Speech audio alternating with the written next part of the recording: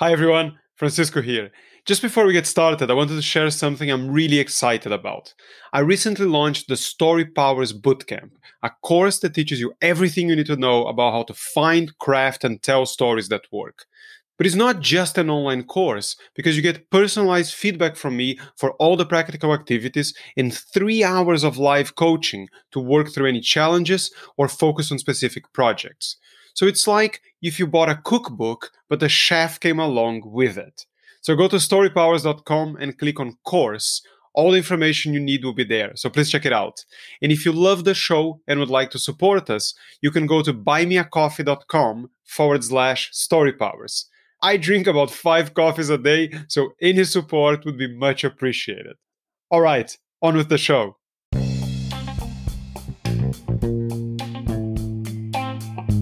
Welcome to the Story Powers podcast, the show about the power of stories, the people who tell them, and why you should be doing it too. I'm your host, keynote speaker, and storytelling coach, Francisco Mafuz. My guest today is Ravi Rajani. After many years in sales and investment banking, Ravi has made it his mission to help elite consultants craft and deliver their signature story in a way that connects and converts, and he has been featured on ITV and BBC Radio. Ravi is also technically one of my competitors as the LinkedIn story guy, and that's probably why he's been dodging me as a podcast guest for absolute ages. I get it, he was trying to keep me from stealing his trade secrets without being rude. But today, he made a mistake. He messaged me and said, "It's probably very last minute, and I know how much you like to carefully prepare for your podcast, but any chance we can record this afternoon?" So I called his bluff, and here we are. Ladies and gentlemen, Ravi Rajani.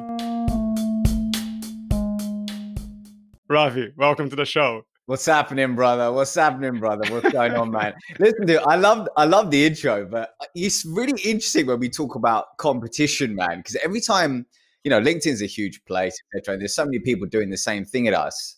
But I think you'll agree with this, is that I once got taught this, and I've embodied this ever since, which is every message needs a different messenger. A dude called Yahya Bakar taught me that. And I'm like, man, it's so important in the world we live in today, man. And it's good that we're talking about stories. So let's go. Let's make it happen. Yeah, there is that other commercial effect or phenomenon, which is that, if you want to buy, so a lot of cities have this, and I'm sure London does that. I remember from my time there. But if you want to buy, a bespoke suit, Right. You go to Savile Row, which is the place where you buy a bespoke suit. And there's plenty of shops there that sell bespoke suits. What you don't do is try to, if you want to open a shop that sells bespoke suits, you don't try and go as far away from Savile Row as possible, because you want people looking for bespoke suits to find you. So I think the idea that you would want, like I heard people complain, saying, "Oh, you shouldn't connect to whoever does similar things to you, right? You shouldn't engage with them." And it's not, because and I've said this to people, like, anyone who likes you and feels and resonates with you is probably unlikely to resonate with me the same way, because we have very different styles. So I think it's crazy to have, like, he's a story guy, stay away from them. Let no one else find out that it exists. Dude, it's such a, for me, my perspective is it's such a scarcity mindset when somebody operates in that way, where they're never truly going to be able to show up as themselves. And also they're never going to be able to serve at a high level if they've got that mindset. So I'm with you, brother. I'm with you on that. Right. So what do dance school, investment banking, and coconuts have in common? 30 seconds. Go.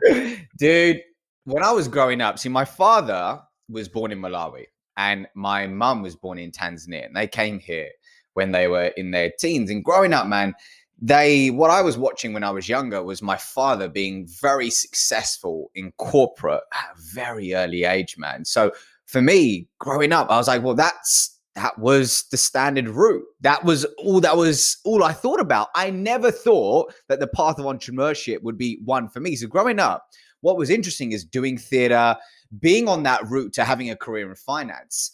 I remember that one very interesting thing happened from the ability of, or I suppose the experience of being on stages, was I got very good at playing a character. I became very good at being somebody who I wasn't. And other Indians in my community would be like, "Rav, you know what, man? Dude, you're like a coconut." I'm like, "What do you mean?" And they're like, "Bro, you're like you're like brown on the outside, but white on the inside. You know what I'm saying? And I was like, no, they're like an Oreo, like an Oreo. And I was like, oh, okay.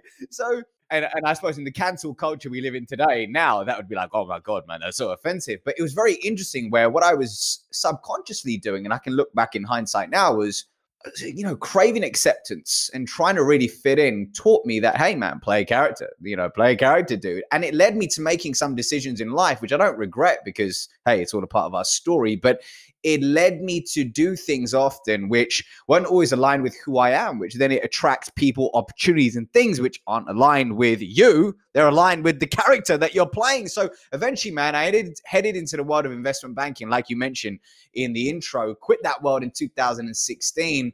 And here we are, brother. I'm with you now. That was very good. That was well beyond 30 seconds, though. Thank you, coach. Thank you. And for anyone who has no idea why I'm asking for this in 30 seconds, it's because this is I understand an exercise you do with people where you ask them to tell you a story in 30 seconds, right? Yeah. So one of the interesting things is with a lot of clients who I work with. So yeah, definitely right. That was longer than 30. It was one of the things that I work them with, especially the entrepreneurs and consultants, is when they say, oh, Rav, I go to a networking event, or, I'm speaking and pitching my business at a live event, and I'm asked the question, what do you do? They go to the classic, well,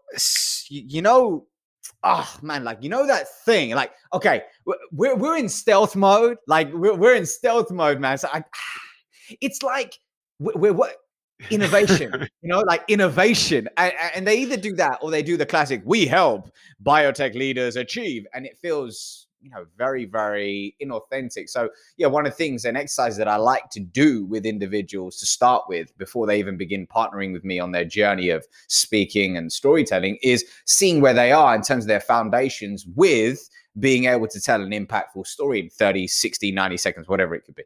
And I've seen you do that exercise with the pictures behind you. And for anyone who's not watching this on YouTube, which would be most people, because most of my audience listens to this, you have three pictures behind you.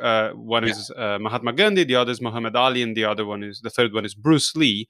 And I've seen you ask people, there's three blokes here, choose one and tell me a story about them. Yeah. Why do you do it?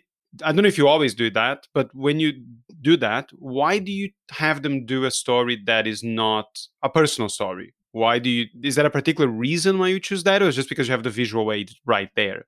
So 3 reasons. One is subconsciously, when you've entered this call with you and I, you've seen that in my background. So it's already registered. So for them, sometimes it's less of a shock a lot of the time. So number 2 is a borrowed story, ultimately something that they've learned or something that they've seen or experienced about, I remember my dad told me about the first time he watched Enter the Dragon, whatever.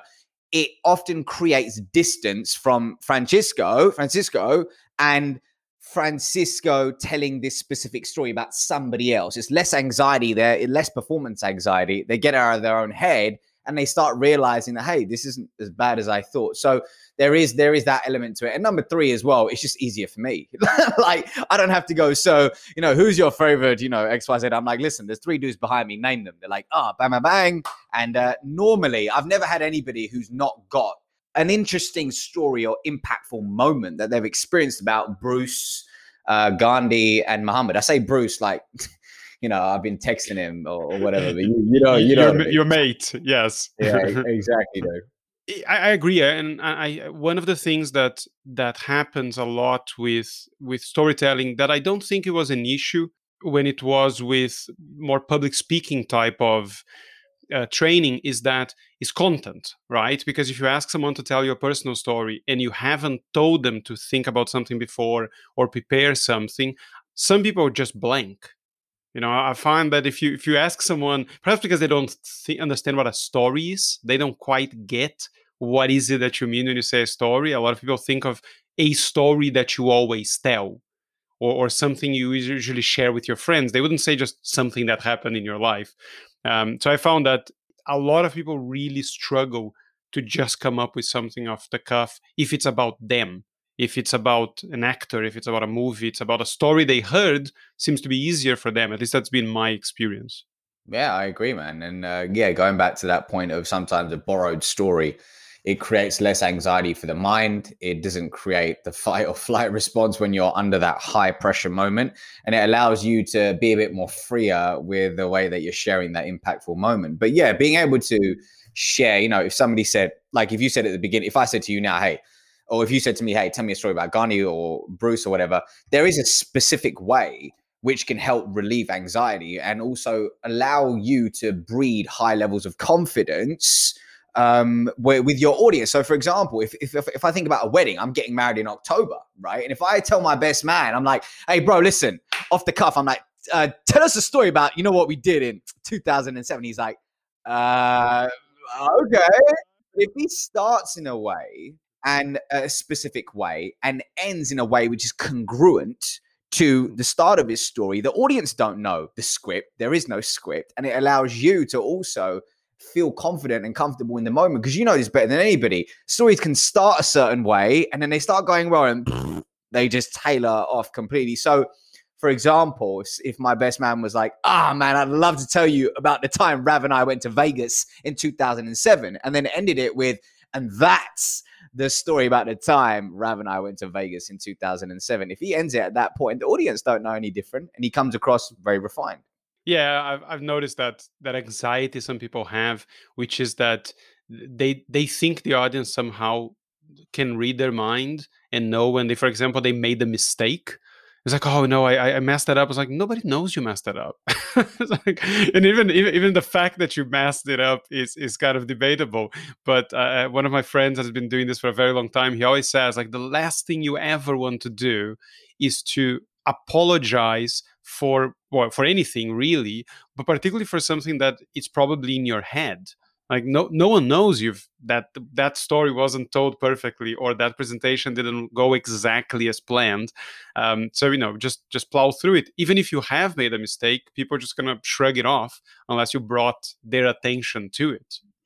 Yeah, it's interesting, man. And I'd say I definitely subscribe to that belief to an extent. But if I think about, for example, the world of sales for a second, what I used to teach the reps on the sales floor would be, if there's an objection that the person on the other end of the phone has, for example, this costs too much, or I don't have time right now. By leading with that objection, it completely, like, the movie 8 Mile, where he just uses at the end, B Rabbit uses everything that could be used against him and just flips it into a, hey, you got nothing else on me. Sometimes it's quite a nice way, I think, for people who are communicating when delivering a presentation or delivering their story. If they do have that imperfect moment, it's such a beautiful opportunity to create a connection. So those imperfect moments, actually, if you own it, it's the most charismatic thing in the entire world versus the people who are like, oh, okay, awkward. Like you feel awkward for them watching them and it's never a good look, Yeah, no, I don't think we're talking about different things. I'm fully, as anyone who's ever read anything I wrote or watched any of my videos, I'm all for embracing the imperfect moments. Yeah. Yeah. All I mean is, if you're telling a story, you're doing a presentation, and you sort of just forgot a little bit, right? You skipped a part of the presentation. Some people stop and go, "Oh, sorry, I forgot something." And then they backtrack and they start trying to correct themselves. And often, like I remember delivering speeches, and it was a speech competition. I actually won, and then afterwards I'm like, I forgot a whole chunk of that speech, and people are like, seemed like it just flowed one thing into the other. Got you. So that's what I mean. Yeah. It's no one knows that it's imperfect, even if there is such a thing as perfect, other than you. So unless it's a massive thing and all of a sudden there makes no sense whatsoever because you left it out, just plow through. And often, as you know more than I will, I think, because you've done lots of other types of performance on stage, there is some amount of vulnerability in you being nervous or you making mistakes that endears you to the audience. Totally, man. Yeah, I agree with you on that. Especially on the first part. Actually, now that you've put it like that, it's true, man. The audience don't know. They don't know any different. But it's like in life, we expect things to go in a specific way. I think our mutual friend Asker, he said this once, and I was like, oh man, I love that. He said, listen, life isn't perfect, so your presentation shouldn't be either. And I'm like, that's a dope way of putting it. But yeah, what you said, what was the second thing you said? Oh yeah, about performances. Yeah, man, it's really interesting, especially theater taught me that.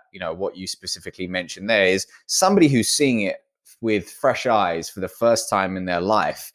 I remember there would be times where I would forget a chunk and I wouldn't mention it. And then I would just move on to the next bit. And I would be like, oh man, I can't believe I missed that. Like, what a fool. But they would come back and they'd be like, man, that was amazing. I'm like, oh yeah, because obviously it's the first time you're seeing it. So it's really, really interesting point. And I think the self-awareness and the deep work you've got to do as your, inner work in yourself to get to that point is very important as well, which I think one big thing that's missed in the world that we both operate in. Yeah, I had a very interesting alternative look at this subject we're talking about when I fell into a YouTube hole watching this channel from a London woman called Beth Roars, and she's a vocal coach.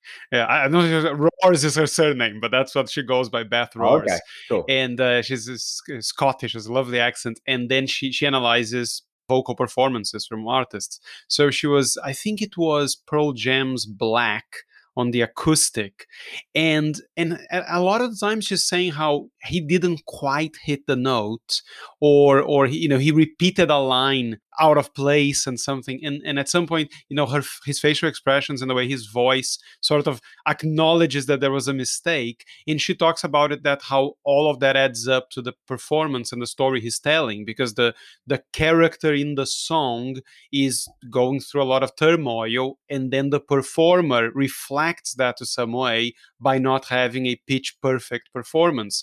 And I thought it was really interesting because I hadn't really thought of, to me it was just, well, it's the lyrics and it's how well you sang it. I didn't quite get that if you're kind of messing up or looking nervous as a singer, that could actually add to the performance. But it's definitely true when you are on stage.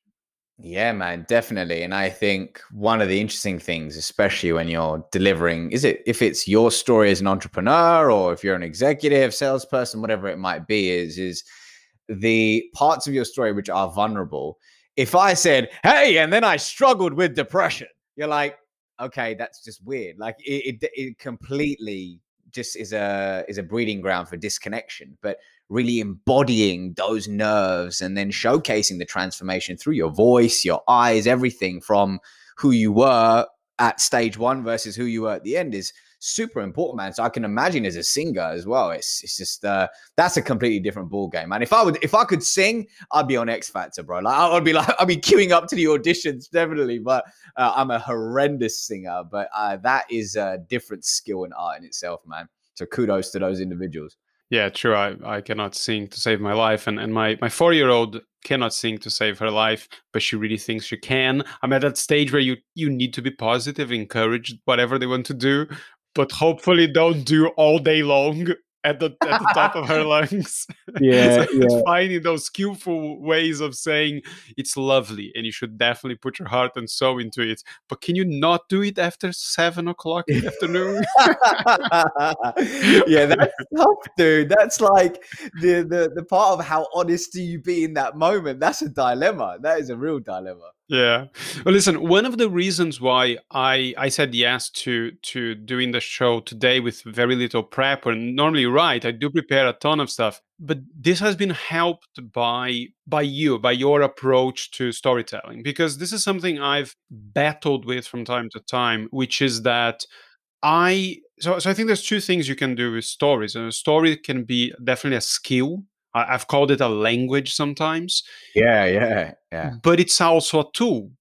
And I'm at the moment sort of in the fence and doing a little bit of both things, but you have clearly gone down the tool approach. So Yes.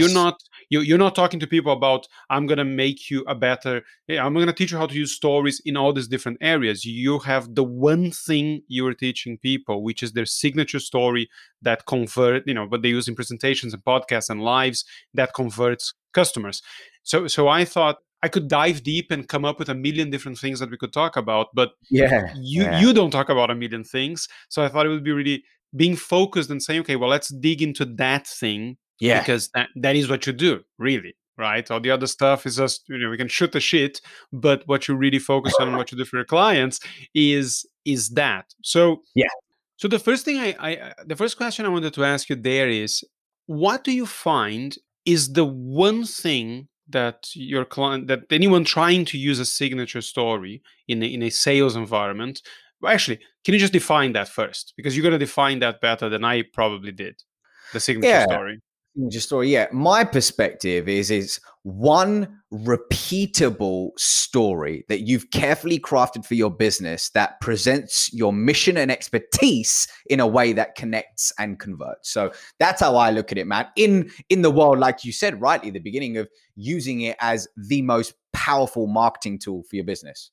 And I think it's interesting because that differentiates it from, say, my approach. For example, so in my course, I talk about three signature stories. So there's the origin story, which is not a sales story. It's not, you don't tell that to sell. You usually tell that to connect to people and for them to know who you are in a much more interesting way than a bio or something like that. I talk about a help story, which a lot of people call a success story or a value story, and the expert story. So the way I understand your signature story, in a sense, it's those three things in one.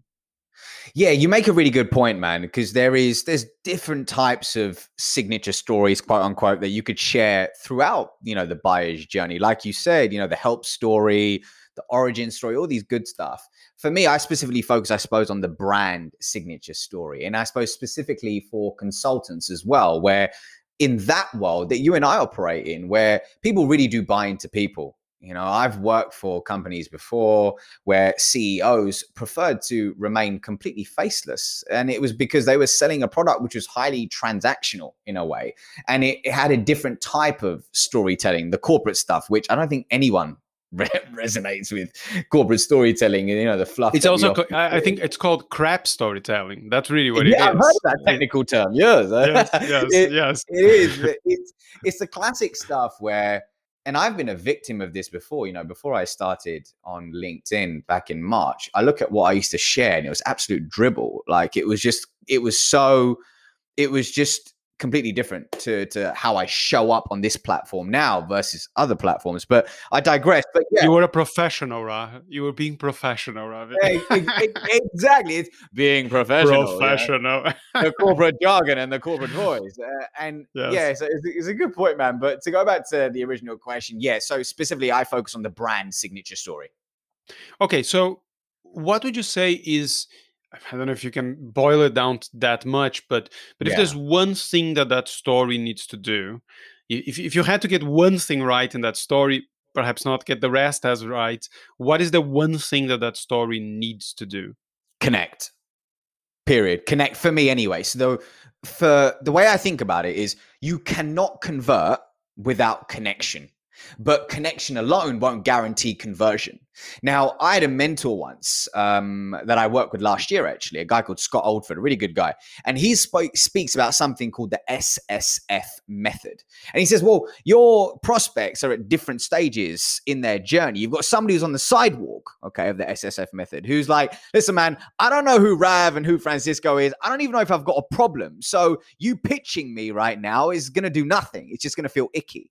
But then you've got the person who's in the slow lane. They're like, okay, I know I've got a problem, but I just don't know if you have the right vehicle to help me solve it. I need to do a little bit more work here. And then the fast lane is I've got an itch. I need to scratch it. So, the connection part is important because it will just simply organically nurture somebody to the next stage of the buyer's journey, wherever they are. So one important question about connection would be, for me, connection to who exactly? Connection to you as the service provider, as the brand person, as the consultant, or connection to the people you help, or both?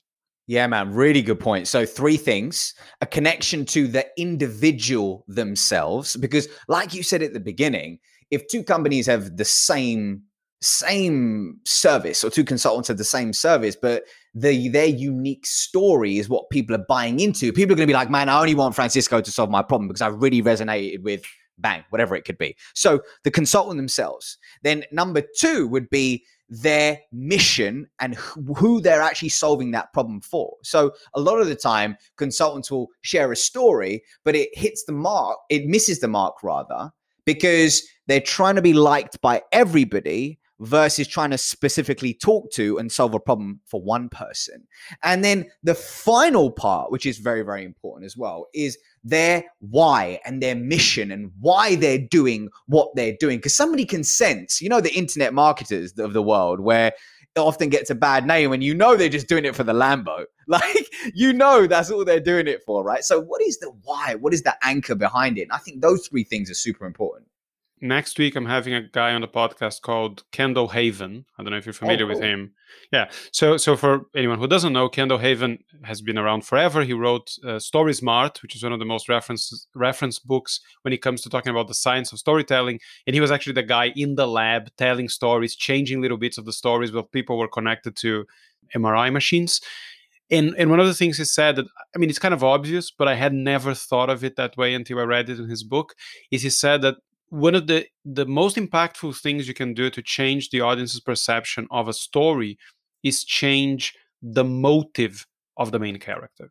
So he says you can have two people trying to do the exact same thing. Like, I'm trying to, teach my child to swim, but you can be doing it because you're a loving parent, maybe because you lost someone to drowning, or because you're a controlling asshole that refuses to have a child that doesn't swim very well because you're a swimming champion. And all of a sudden you've gone from a compassionate person that I want to stand behind to a complete douche that I don't want to have anything to do with. And that is the why, really.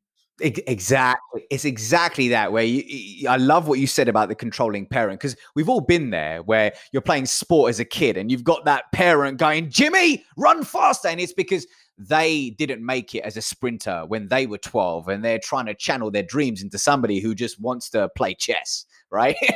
So it's fascinating, man. Exactly. It's the motive, it's the anchor, it's the why. And people really buy into that. What is the controlling idea behind what you're doing? It's super important.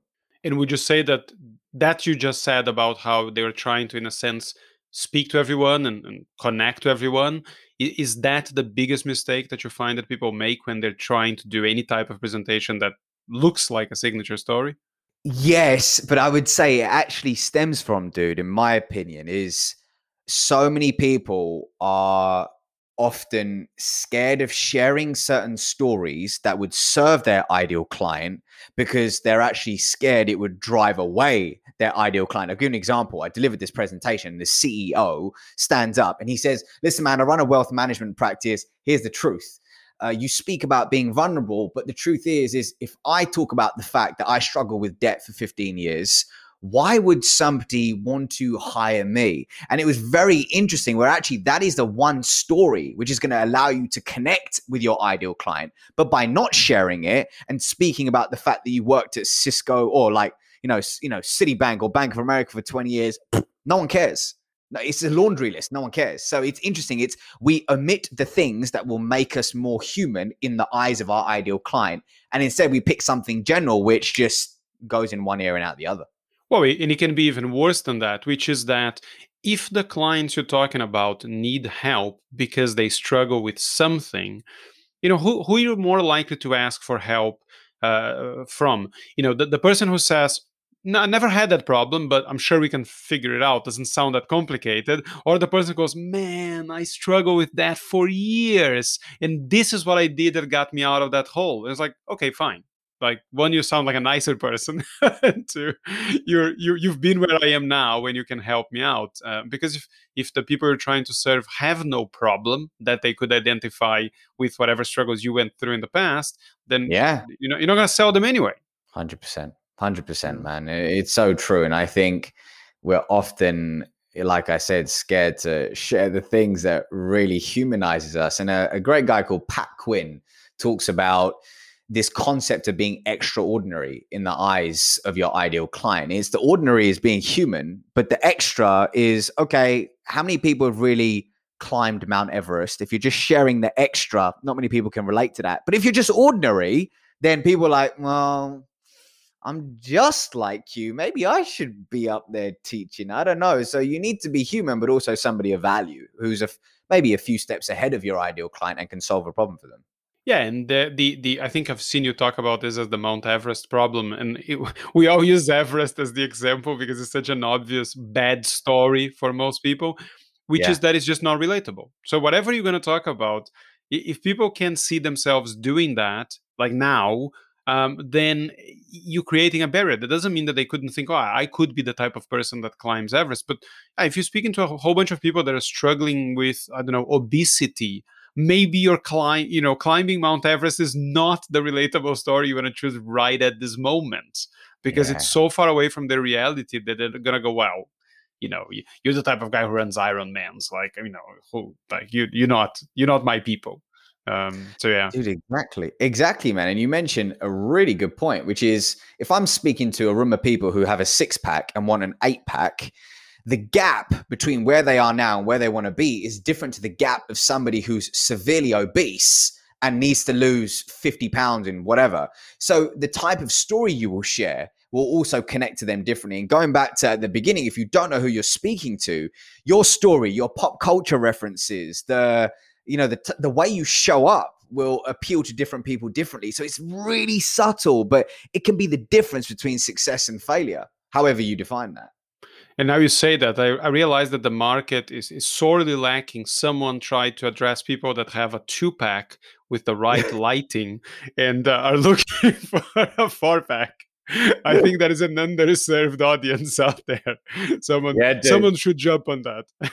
Someone needs to jump on that market for sure. But yeah, like you said, man, there's a lot of people in even like the fitness space, man. Like I think about the personal trainer that, I'm working with now. The reason why I chose him was the results that he got for a friend of mine. And I was like, oh my God, wow. So he didn't actually win me over through his story, but he won me over through what you would call, I suppose, is the help story of how he supported somebody else. I saw the results and I was like, dude, I'm getting married in October. I need me some of that, So yeah, all that pandemic Joey fat. You might also suffer from this thing that I'm sure no one listening to this podcast ever suffered from, which is that secretly you think you are the fittest, best looking of all your friends, and then one of the guys takes a shirt off, and you go, "Oh man, that is screwing up my narrative. I need to get my personal trainer game on. This is not okay." Dude, this is the level of delusion that I have, right? So he says to me, "Okay, I've got a few pictures behind me, Rav. Which one do you say you look like right now?" And there was a guy who was jacked and cut. I was like, "Bro, I'm like that guy." And he goes, "Are you sure?" I was like, "Yeah." He goes, "Just send me your pictures, for your foundational level." I looked at it and I was like, I'm an idiot. Like I look nothing like that jacked, cut, or ripped swole guy. So high levels of delusion, but hey, I see it as a good thing. Well, we got into this conversation out of my usual nonsense, but I had an experience with that I think a lot of people have when it comes to their story and figuring out what parts of the story they should use. Which is, a while back, a few years ago, I decided that I was going to get jacked, right? And I figured, I need to lose some weight, get rid of some of that body fat and stuff. And I started losing weight, and I normally run at around 81 kilos or something like that, 160 pounds, give or take. Yeah. And I went down all the way to about, I don't know, 71, 72. And I genuinely thought I looked great. And my friends kept saying, "Man, you look sick. What's wrong with you?" Like, and Really? like, you look so thin. You look like you're just recovering from some very, bad disease. And I'm Wow. like, nah, I don't know what you're talking about. And, what do you with your beer belly know about the stuff? And Yeah. then eventually I kind of realized that was definitely the case. And then now when I look at pictures, I go, I was so thin, like, and I just could Wow. not see it. And I Yeah. think people use this expression, you're talking about why people struggle to, you make websites, but you can make your own website. You help people figure out their brand, but you can't figure out your own. And you help people tell their story. It's really hard to figure out your own because we're too close to it. We're inside the bottle, whatever the expression is. Which leads me to an actual question, which is, what process or processes do you find you get more success from when it comes to figuring out what parts of people's story should fit into that narrative? What are there 2 or 3 questions that you find about these ones usually get me what I want, or what's the approach? Yeah, good question, man. So I have a proprietary process called the sumo method. Now, why sumo is the key philosophy which underpins sumo wrestling is purification. And what I stand for is I'm purifying the consultant's message to really impact one specific person. So if we look at the S part, it's solidifying your perfect audience avatar, which we've spoken about, who you're speaking to. Then it's unlocking your unique story. So using what I call the story extraction process there is a specific series of these questions, which I will ask. I think it's about 49 of them, which are very, very structured in a way whereby, okay, if your ideal client wants to feel a specific way and you want to evoke a specific feeling, which will translate into a thought, which will then provoke action.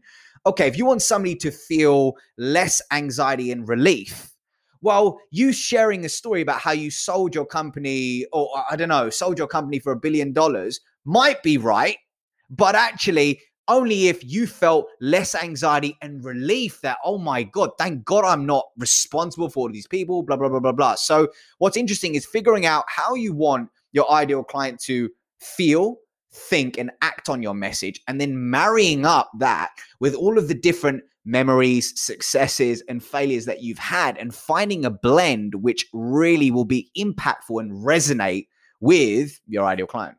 What do the M and the O stand for? So M is then methodically crafting your brand signature story. And then the O is oozing confidence as you share your message with the world. So then that's on the delivery part of things, which, for example, a lot of people in our space are so great at, like yourself, and so many people not only understand, okay, the story is one part of it, but you can have the greatest script in the world. I remember I used to have sales reps and they'll be like, hi, it's James here from, and they're like, it's the script. It's not the script. In my opinion, anyway, it's not the script. It's how you are embodying that script. The greatest things in the world have been scripted. I loved, all the different movies in Hollywood that I've watched a million times, like Limitless. Guess what? It's scripted. So the delivery for me is very important. And I don't think enough people focus on that. All right. So first, I appreciate and respect the fact that you managed to get oozing into the acronym of your proprietary process. It felt good. I was like, it felt good. Much respect, bruv. Two, yeah, I think it's cool that you mentioned Limitless, and I know that this is a movie you like a lot. Yeah. But I wonder if a lot of people get very disappointed when they realize that them getting good at this stuff, them being able to deliver their signature story or get better at telling stories, it's not like Limitless. It's not like you haven't taken a drug and all of a sudden within a few days you are this magical being that can essentially achieve everything. The reality is a lot less glamorous than that, and it requires a whole lot more hard work than that. Bro, it's like, think about, if somebody asked you how you got started, the truth is you probably got started at like 6 years old, 7 years old. You didn't even know it. It's like you've been Mr. Miyagi throughout your entire life, and now it's come to fruition. And I think the thing is even when I take on a new skill, I'm like, oh, okay, if I do this, that, or the other, like golf. I took up golf with my dad and I was like, I am so distinctly average. I wish I had started like 15, 20 years ago. It would have been so much better. So I think we need to realize that it's a skill. There are no magic bullets, but the truth is that with every day putting in the reps, going back to what we said about the six pack, you will get the six pack. But if you just think about doing the reps with zero execution and zero accountability, well, there'll be no world for us, because that's what we do, right? Yes, 100%. I've used this analogy before where I consider story to be a language. So if you want to be very, very good at it, you need to immerse yourself in it. You need to practice it a lot. Having said that, like a language, if you learn it well enough, you can get directions, you can get a beer, or you can get yourself out of trouble. So to a lot of people, that's all you're trying to do. And some of them will stop there. They're like, okay, this one gets me directions or a beer out of trouble every time. I don't need anything else. And some people go, actually, I'm not getting all the power out of this skill that I could get. I want to get better at it. Sure. So there's that as well. I think you don't need the skill to use the tool, or at least you need some amount of the skill to use the tool, but you have many more tools if you actually develop the skill past a certain point. That's been my experience. How much you find that in order to answer the questions, your 49 questions, Yeah. a lot of people have to spend a whole lot of time actually figuring out what the answers are? Because if you I think my experience is, if you ask people like, what do you want your ideal, first they don't know who their ideal clients are, your Yeah. perfect audience avatar, or however you call Yeah. it. They don't know that. Yeah. And like they never thought, it was like, wow, what do I want that person who I don't know to feel like? So how much of those questions are the answers? The first answer is, I have absolutely no idea what this question means. And how Yeah. much of that is just like, oh, actually, no, I actually know what you're asking me. Yeah, good point. Yeah, and I think the interesting thing is a lot of people, for example, will learn best when they're writing. If you ask me to write, dude, like writing sales copy or just writing copy is way more painful than doing a video for me. It's just, it takes me a lot longer. It's a skill that I'm constantly trying to get better at. But for me, I will put up a video, shoot a quick selfie video, and it's out. It's very different for me. So if I'm looking at myself, looking at those questions, I was like, well, actually, I would just prefer to whack on a video and just roll through them and then just have it transcribed. So I tell my clients the same thing. People will process information in a different way. So for a lot of them, for example, they'll go through it in video form. Some of them will want to write. It really depends. And also what I really, really promote is progress over perfection. So if in that moment you can only nothing's coming to mind, that's totally cool. Move on to the next thing, move on to the next thing and come back. But before I actually do that, what I start teaching them and priming them for is finding stories in their day-to-day life. So for 7 days, what they have to do is at the end of every day, say 9 p.m., they say, okay, what was a specific moment which happened? With 1,440 minutes in a day, there are moments, there are stories everywhere, but we're like, oh man, going back to the Everest effect, this isn't worthy, this isn't good enough. So teaching them that stories are all around us to then get them ready for finding these moments throughout their life. So going micro and then looking at the macro. So it depends on the person, man. It really depends on the person, which is a really cop-out answer, but it's just the truth. No, it is. I don't think there's one size fits all for any of these things. And this Yeah. process that you tell them to do for 7 days is something I've now been doing for 82 days, which Oh, is that's I think amazing. I got That's this from it. a storyteller that I always talk about called Matthew Dix, and he calls this homework for life, which is, and he says there's these amazing things that happen is once you get into the habit of looking for that moment, you start noticing as it happens, not at the end of the Yeah. day. You go, oh, this is it. This is my Yeah. story for like if I had to tell a story, this would be it for today. It jogs the memory, and stories from your past sort of come rushing back that you're like, oh, I hadn't thought about this in years, and all of a sudden it's back. And there's also this really cool thing, which I haven't tried it yet, but I believe him Yeah. when he says, is that because of the way we remember stories, if a year down the line you look at your diary or spreadsheet or whatever you're using to record these things, and you look at those 3-4 words that are meant to jog your memory about a story, you remember that day. So you go, oh yeah, that's that day we did this and we did that, and which is something I think a lot of people get with pictures, but it's a different angle to approach it. And when you're picking those moments to go into the story, do you find that I think most people naturally would want to use something that is professional and not something that is personal?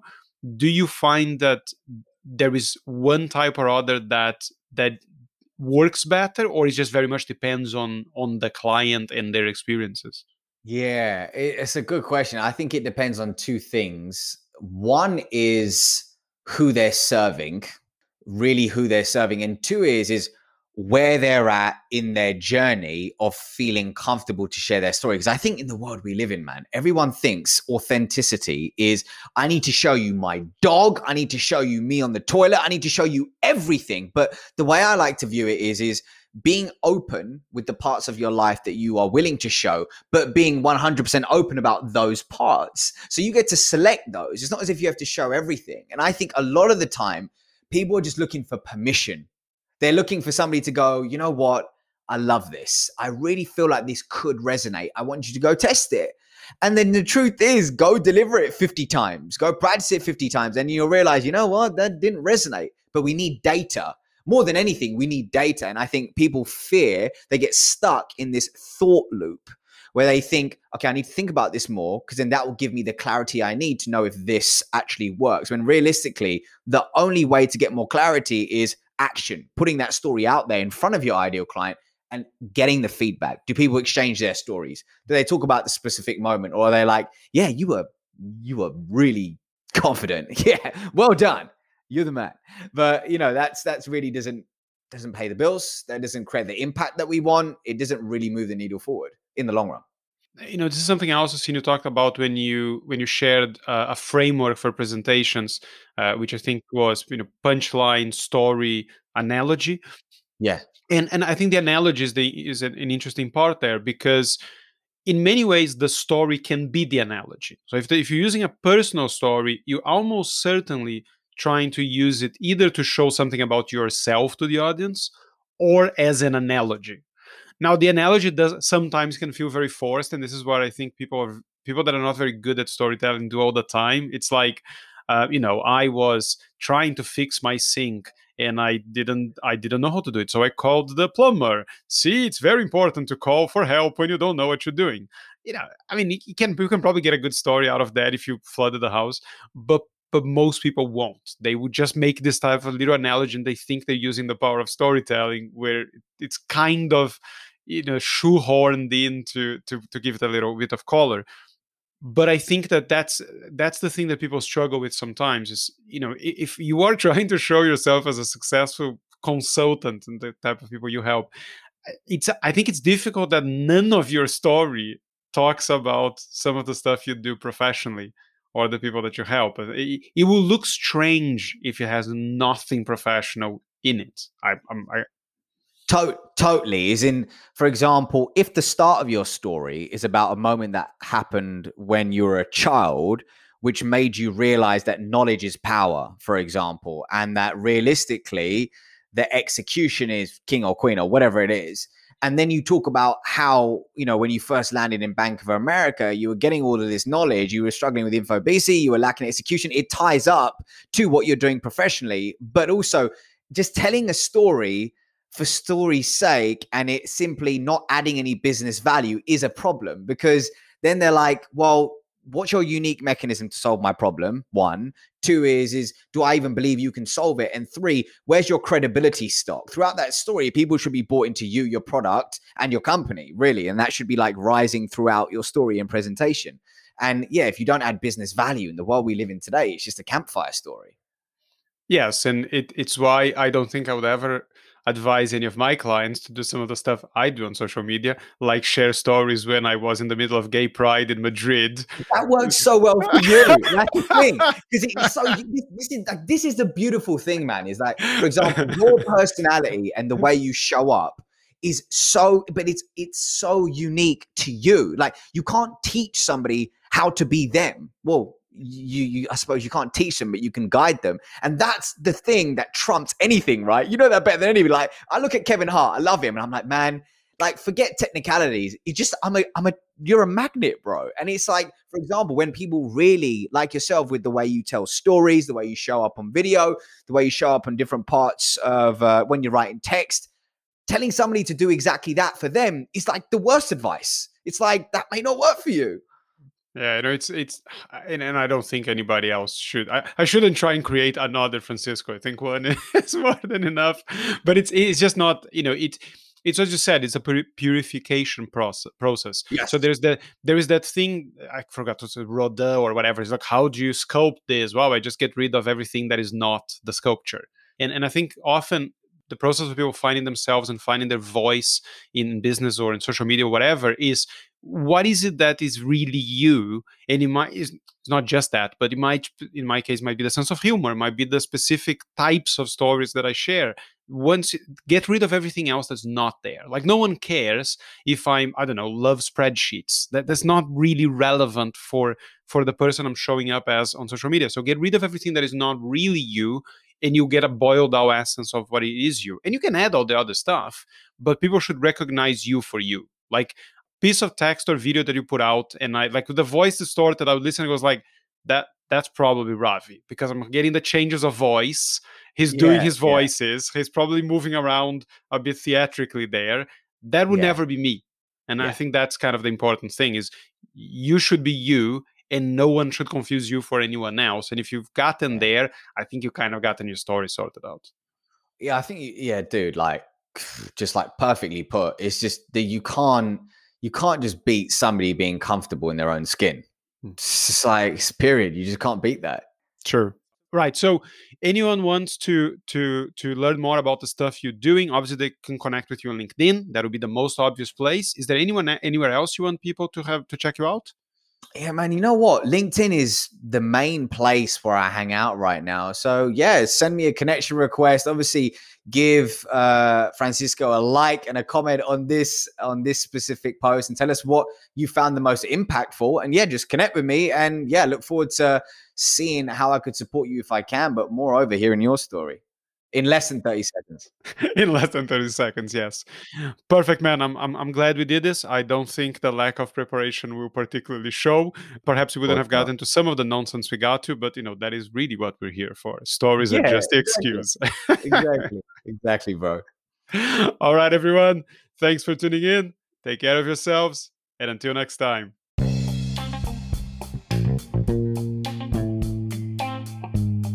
I hope you enjoyed the show.